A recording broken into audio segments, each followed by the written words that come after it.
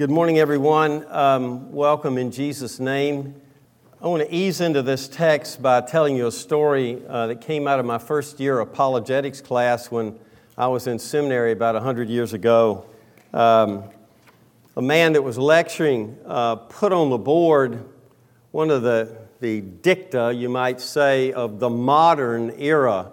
If you're thinking classic, romantic, modern, postmodern, in the broad sweep of history, he wrote on the board the modern dictum, knowledge is power. Knowledge is power. And some of you are old enough to have heard that, perhaps in school. And he then said, where are we today?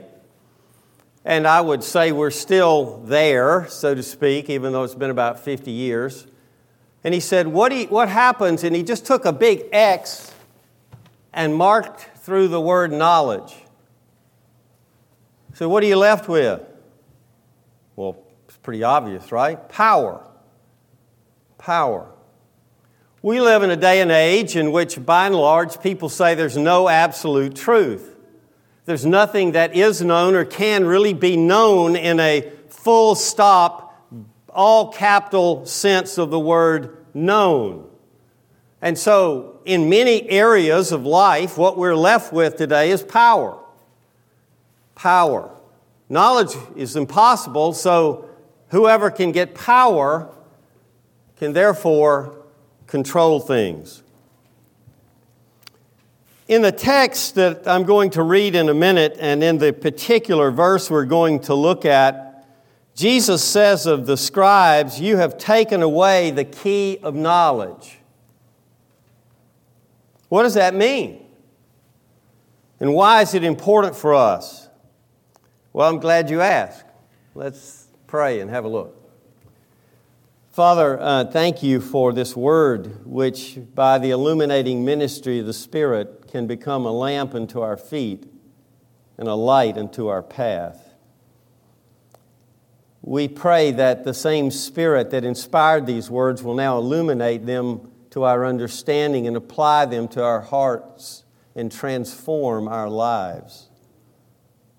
Lord, the Scriptures tell us that we are being transformed from one degree of glory to another, and we confess to you that as believers in Christ, some days that's very, very hard to see.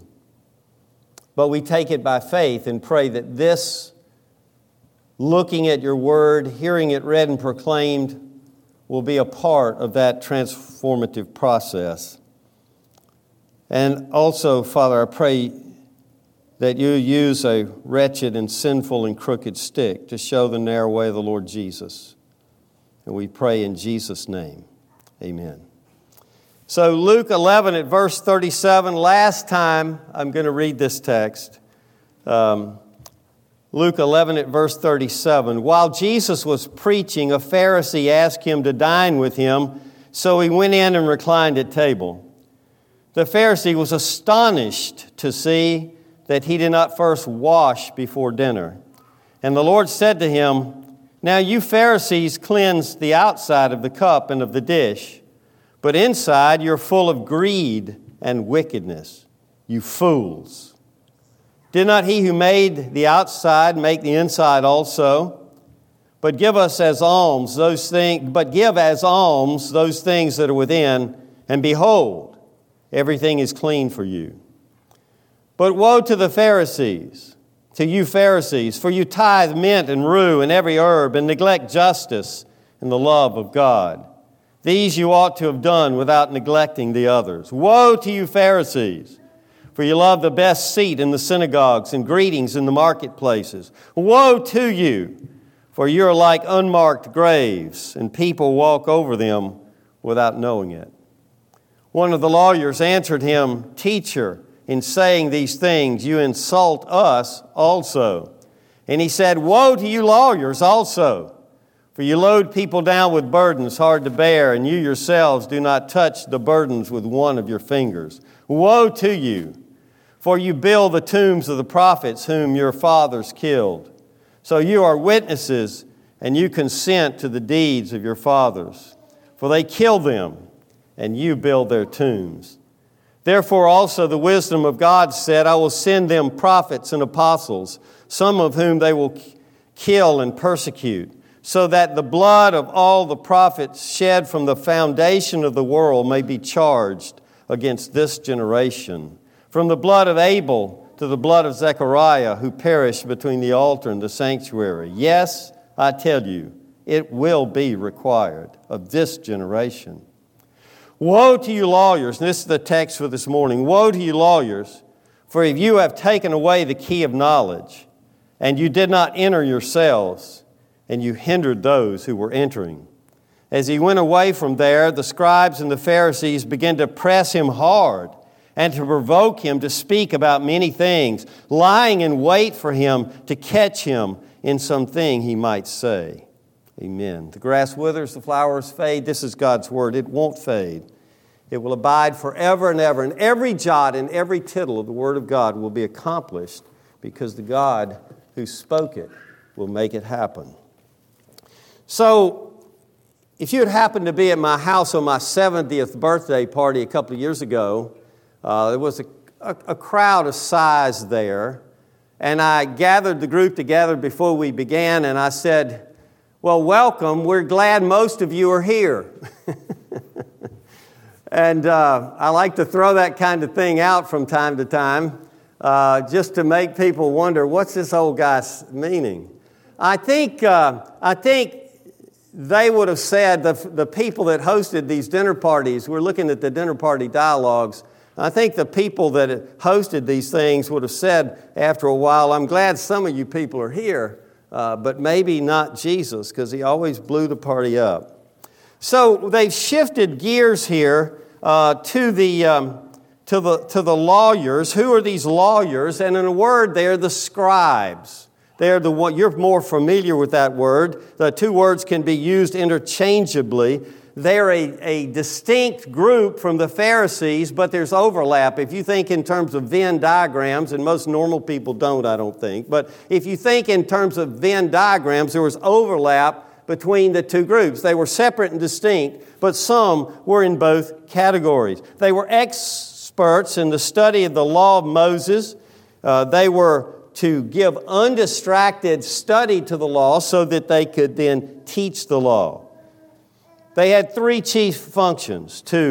By copying and oral transmission, they were to keep the law for the people in the sense of not obey it, but teach it and understand it. It led to heartless formalism in many cases.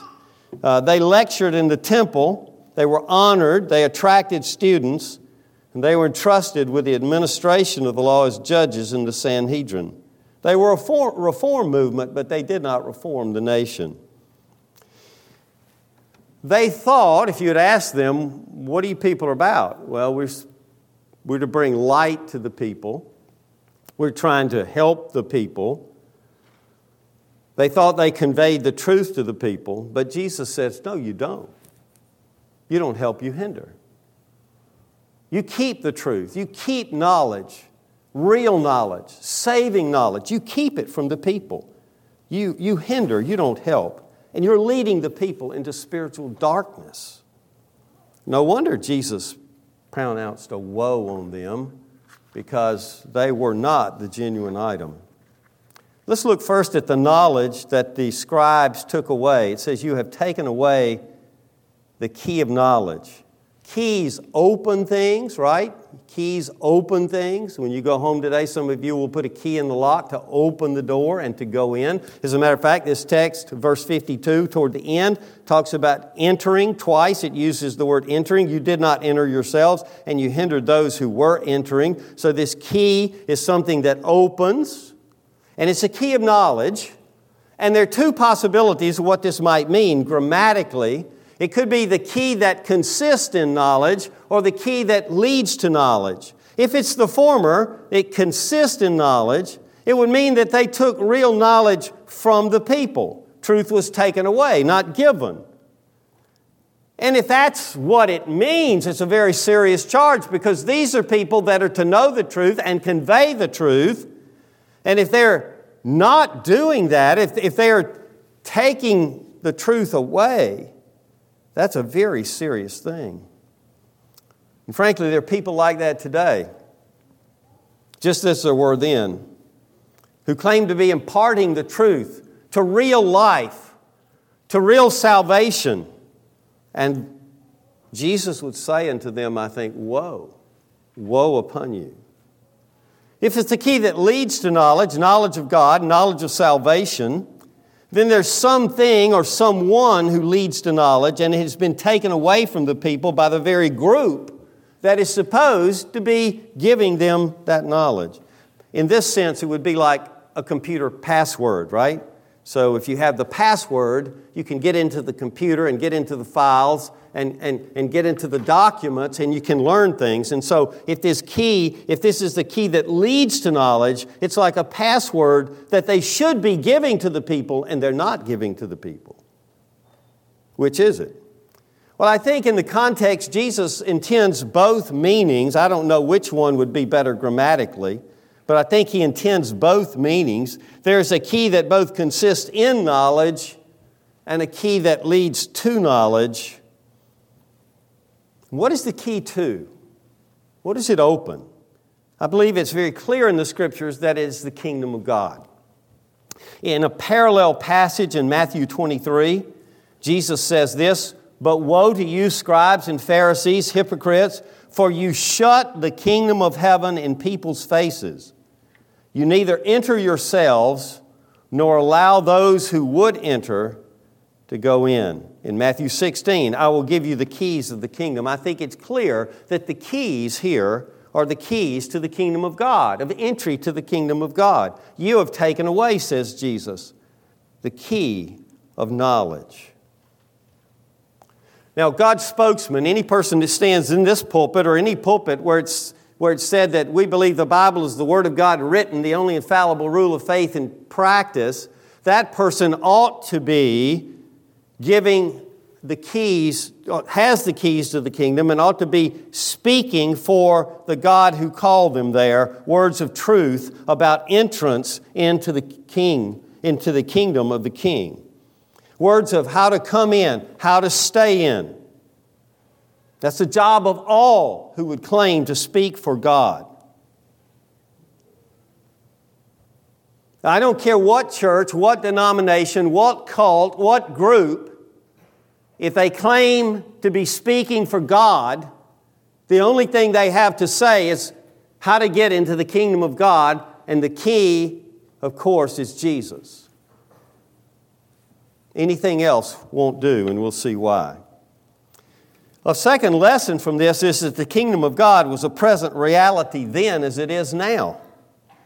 It has come, it's here, entrance is possible into the kingdom of God today. When you believe in Jesus Christ, you become a citizen of the kingdom. You say, doesn't that happen when I die? No, it happens when you believe. When you believe in Jesus Christ and are adopted into the family of God and written into the will of God, born again to a living hope, you enter and become a citizen of the kingdom of God. Our citizenship is in heaven. The kingdom is yet coming in its fullness and finality, yes, when Christ comes again. But when the King comes, the kingdom comes, and the King has come to usher in His kingdom, and you can enter it today if you have not already. That's good news. That's good news. And you can have the resources of the King and the kingdom and begin to absorb kingdom values and have transformation into the character of a citizen of this kingdom. Jesus is the key. What did they do with the key? They took it away. Look at it. Look at it. Isn't that horrible? These people that are supposed to be experts in the Old Testament law, you have taken away the key of knowledge. The kingdom was present. It was visible because the King was present and visible.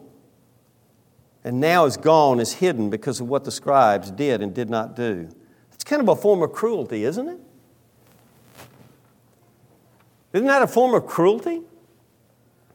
I mean, if I had a drug that would heal every person in every ICU and every hospital bed of COVID, and I wouldn't use it, it would be cruel. It would be cruel. They are cruel. They should have the key to knowledge. And the people languish. How did they take this key of knowledge away? First, how they took it away from themselves, and then how they took it away from others. And they're taking it from themselves had a kind of a two-stage problem. I'll do the secondary problem first, and then the primary problem they had. They had a faulty understanding of the Old Testament.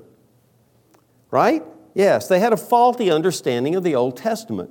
The Old Testament taught that the Messiah would suffer, that the Messiah was a servant.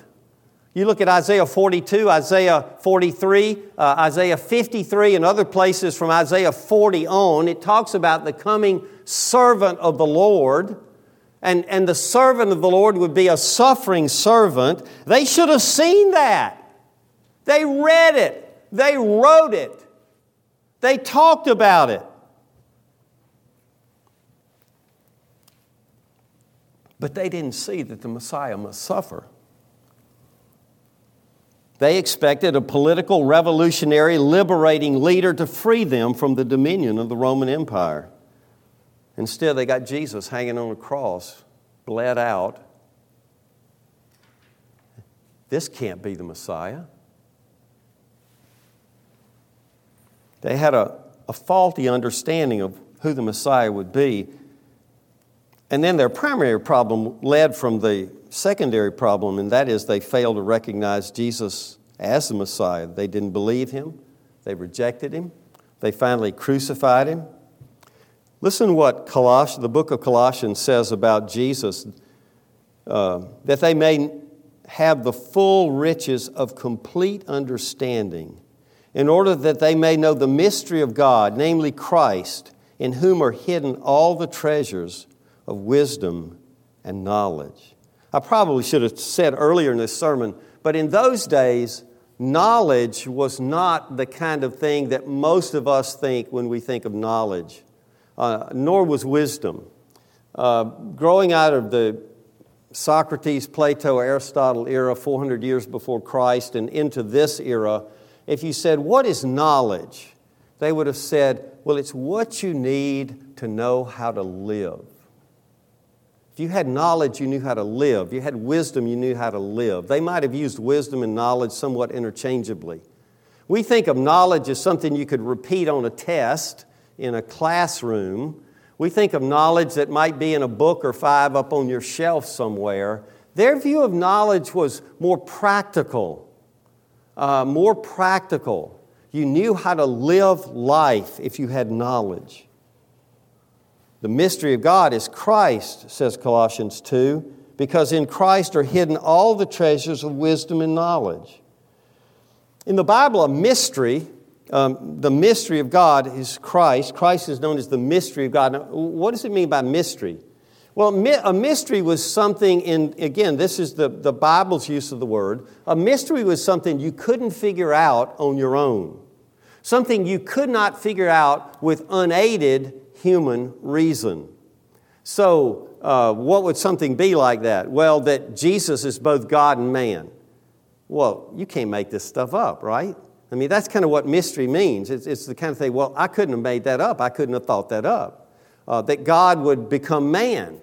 That Jesus would die on the cross. Who thought that up? Nobody thought that up. It's revealed. Mysteries have to be revealed. There may be things we can figure out on our own, but unaided human reason is very limited, and the mysteries of God are things that unaided human reason cannot figure out.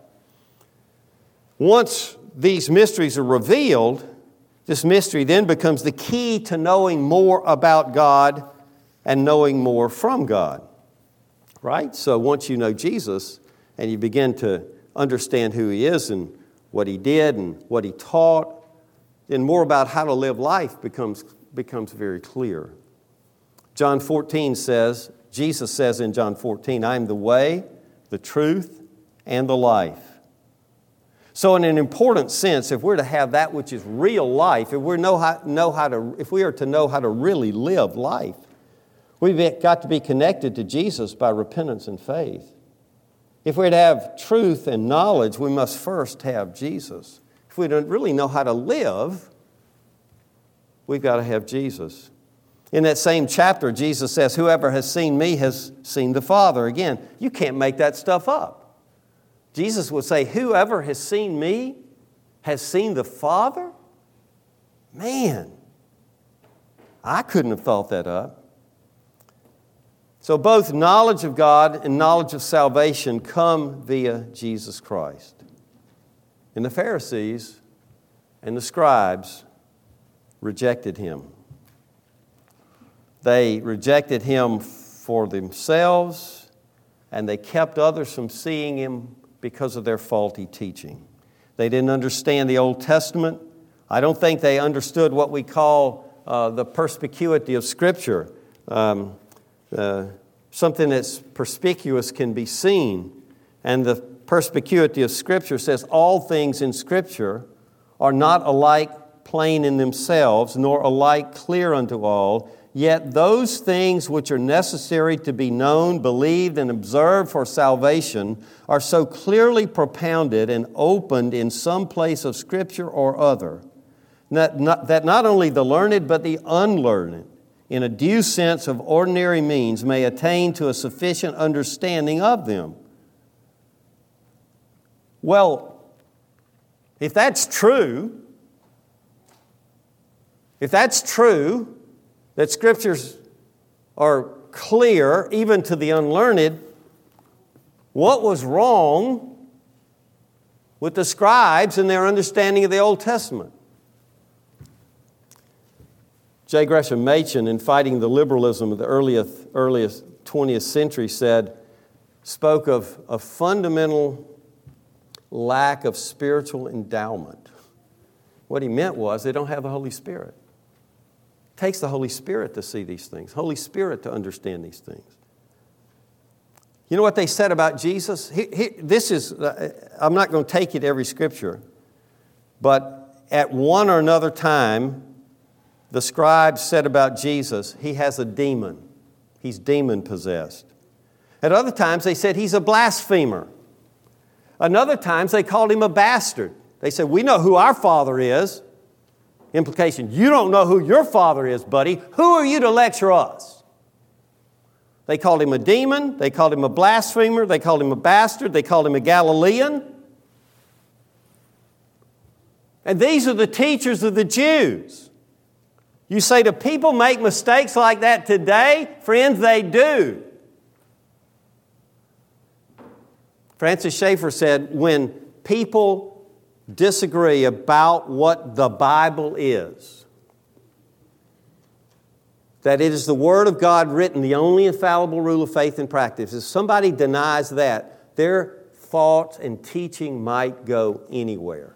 He was right. And you can see it in books that are on your shelves and mine. So, my first point, which you'll be glad to know is my longest point, is that they took away the key of knowledge. They took away Jesus. And then, secondly, the entrance the scribes did not make, which, as I've said, is the entrance into the kingdom of God. Because they rejected the king, they missed the kingdom. If you're going to live in a kingdom, you've got to know the king, be accepted by the king, welcomed by the king, be on good terms with the king, because the king rules in his realm. He allows in and He shuts out. And Jesus is not only the King of the Jews, He is the King of the universe. He is the King, full stop, King, all caps, King. And the good news is that He welcomes newcomers into His kingdom. Even hypocrites like me and you and them, if they would have repented. We must repent, we must believe and entrust ourselves to Him. But He earnestly desires newcomers in His kingdom. He welcomes them with open arms. Come unto me, He said. His kingdom is large. There's room for you. His kingdom is good. There's blessing beyond what you could ask, think, or imagine, because the King is benevolent. He will forgive. and He will forget. So we know, I think, now more about what hypocrisy really is. They claim to know the way to heaven, teach the way to heaven, guard the way to heaven, and to be going there themselves. And they're not. It's still the same. Paul said, anybody who teaches a gospel other than the gospel I taught to you, he said this to the Galatians, let them be anathema. Anybody that says there's a way other to God in heaven other than through Jesus Christ is wrong. I got an email from somebody once and said, I'm not so sure about this, exclusivity of Christianity and making dogmatic statements about my way is the only way. Jesus said, I am the way and the truth and the life. No one comes to the Father but by me. Why did he say that? Was he an egomaniac? Well, what's the problem? What separates God and creatures that are sinful? And the answer is easy. It's sin. What other way to handle sin is there than the blood of Jesus Christ and the righteousness of Christ lived out for His people and then imputed to His people and ultimately imparted to His people? What way is there? And there are people still out there that if Jesus were alive today, I think He would be pronouncing woes and calling people out still. I mean, when I'm reading through Timothy right now in my personal Bible reading time, and I was stricken again earlier in the week as I read this, right at the beginning of 1 Timothy. Right at the beginning. There's none of this, you've got to be positive all the time, Timothy, or you won't get a hearing. Here's what he says. As I urged you when I was going to Macedonia, remain at Ephesus, that you may charge certain persons not to teach any different doctrine, nor to devote themselves to myths and endless genealogies which promote speculations rather than the stewardship from God that is by faith.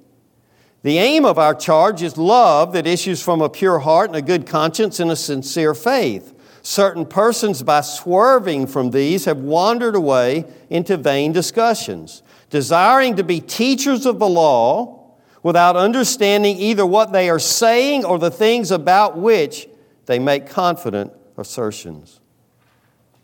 Well, this is a few decades after Jesus spoke, and it seems things haven't changed a bit. Friend, they haven't changed even today. It's still the same. Just because somebody says they have the truth, it doesn't mean they do. Thirdly, the hindrance that they were. They not only did not help, but they hindered. Woe to you lawyers, for you have taken away the key of knowledge. You did not enter yourselves, and you hindered those who were entering. What is it to hinder? The original word here means to restrain or prevent. And there are good hindrances or good restrainings and bad restrainings, right? Like if a child is getting too close to a fire and you restrain the child, that's a good thing. If you lock the child in the closet and don't give them food, that's a bad thing. Well, when Jesus, at one point in His ministry in Luke 18, He said, let the little children come to me and do not hinder them. Same word, do not hinder them, for the kingdom of God belongs to such as these. And the clear implication that Jesus is giving here and there is that people wanted to come into the kingdom, were trying with all they knew to do to get into the kingdom. They went to the experts and said, how do I get into the kingdom? And the experts hindered them. The experts hindered them. Jesus at one point said it would be better that a millstone be tied around your neck and you be cast into the sea than to have that happen. Look at this passage that Mary read. Wasn't it Mary you read, right? Yeah. In John 7 about the man born blind. This really stirred it up because Jesus did this on the Lord's Day when the scribes and Pharisees said that He should not do miracles. So the man born blind, it ends at where it says, go wash in the pool of Siloam. So he went and washed and came back seeing. And so they said, how'd you get to where you can see? And he said, Jesus did it. And they didn't like that. And so they said, let's call his parents and ask them. And they said, well, we don't know how it happened, but we know he was born blind. I'm telling you what's further in the text. You can read it this afternoon after your nap. But we know he was born blind, and we know now he sees, and he's of legal age. You go ask him. Now, why did they do that? Because it says very clearly in the text, in verse 22, the Jews had already agreed that if anyone should confess Jesus to be the Christ, he was to be put out of the synagogue. They hindered. They positively hindered people coming to Jesus Christ. So they brought the boy back and they asked him, how did you come to see? And he said, it was Jesus.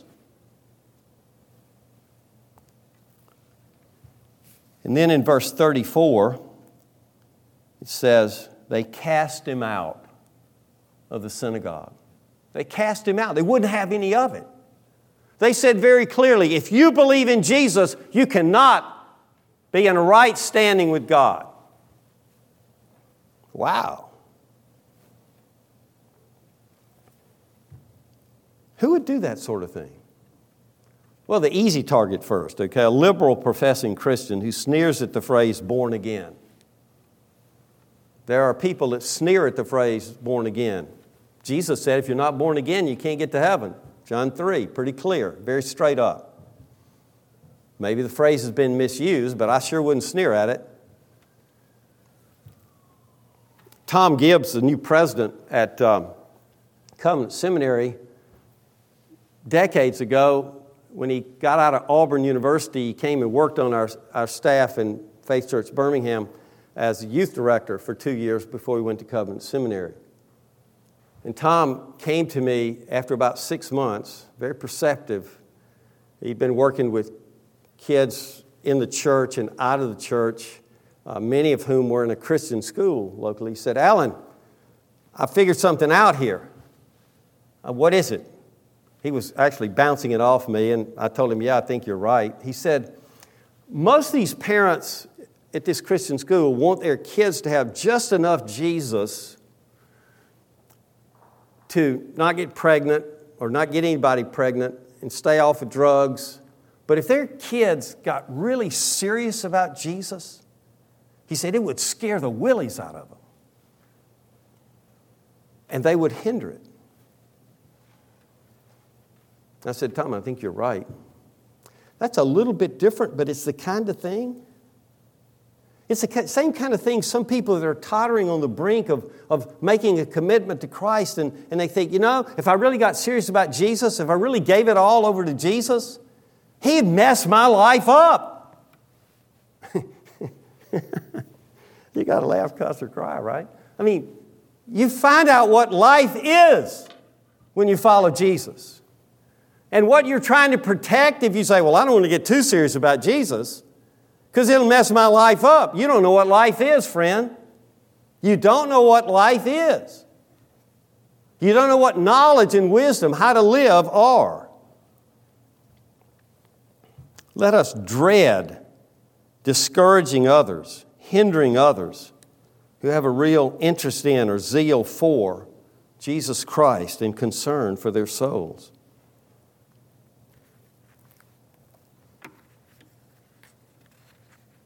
The consequences for those who have the zeal can be very dire. The consequences for those who do the hindering can be very dire.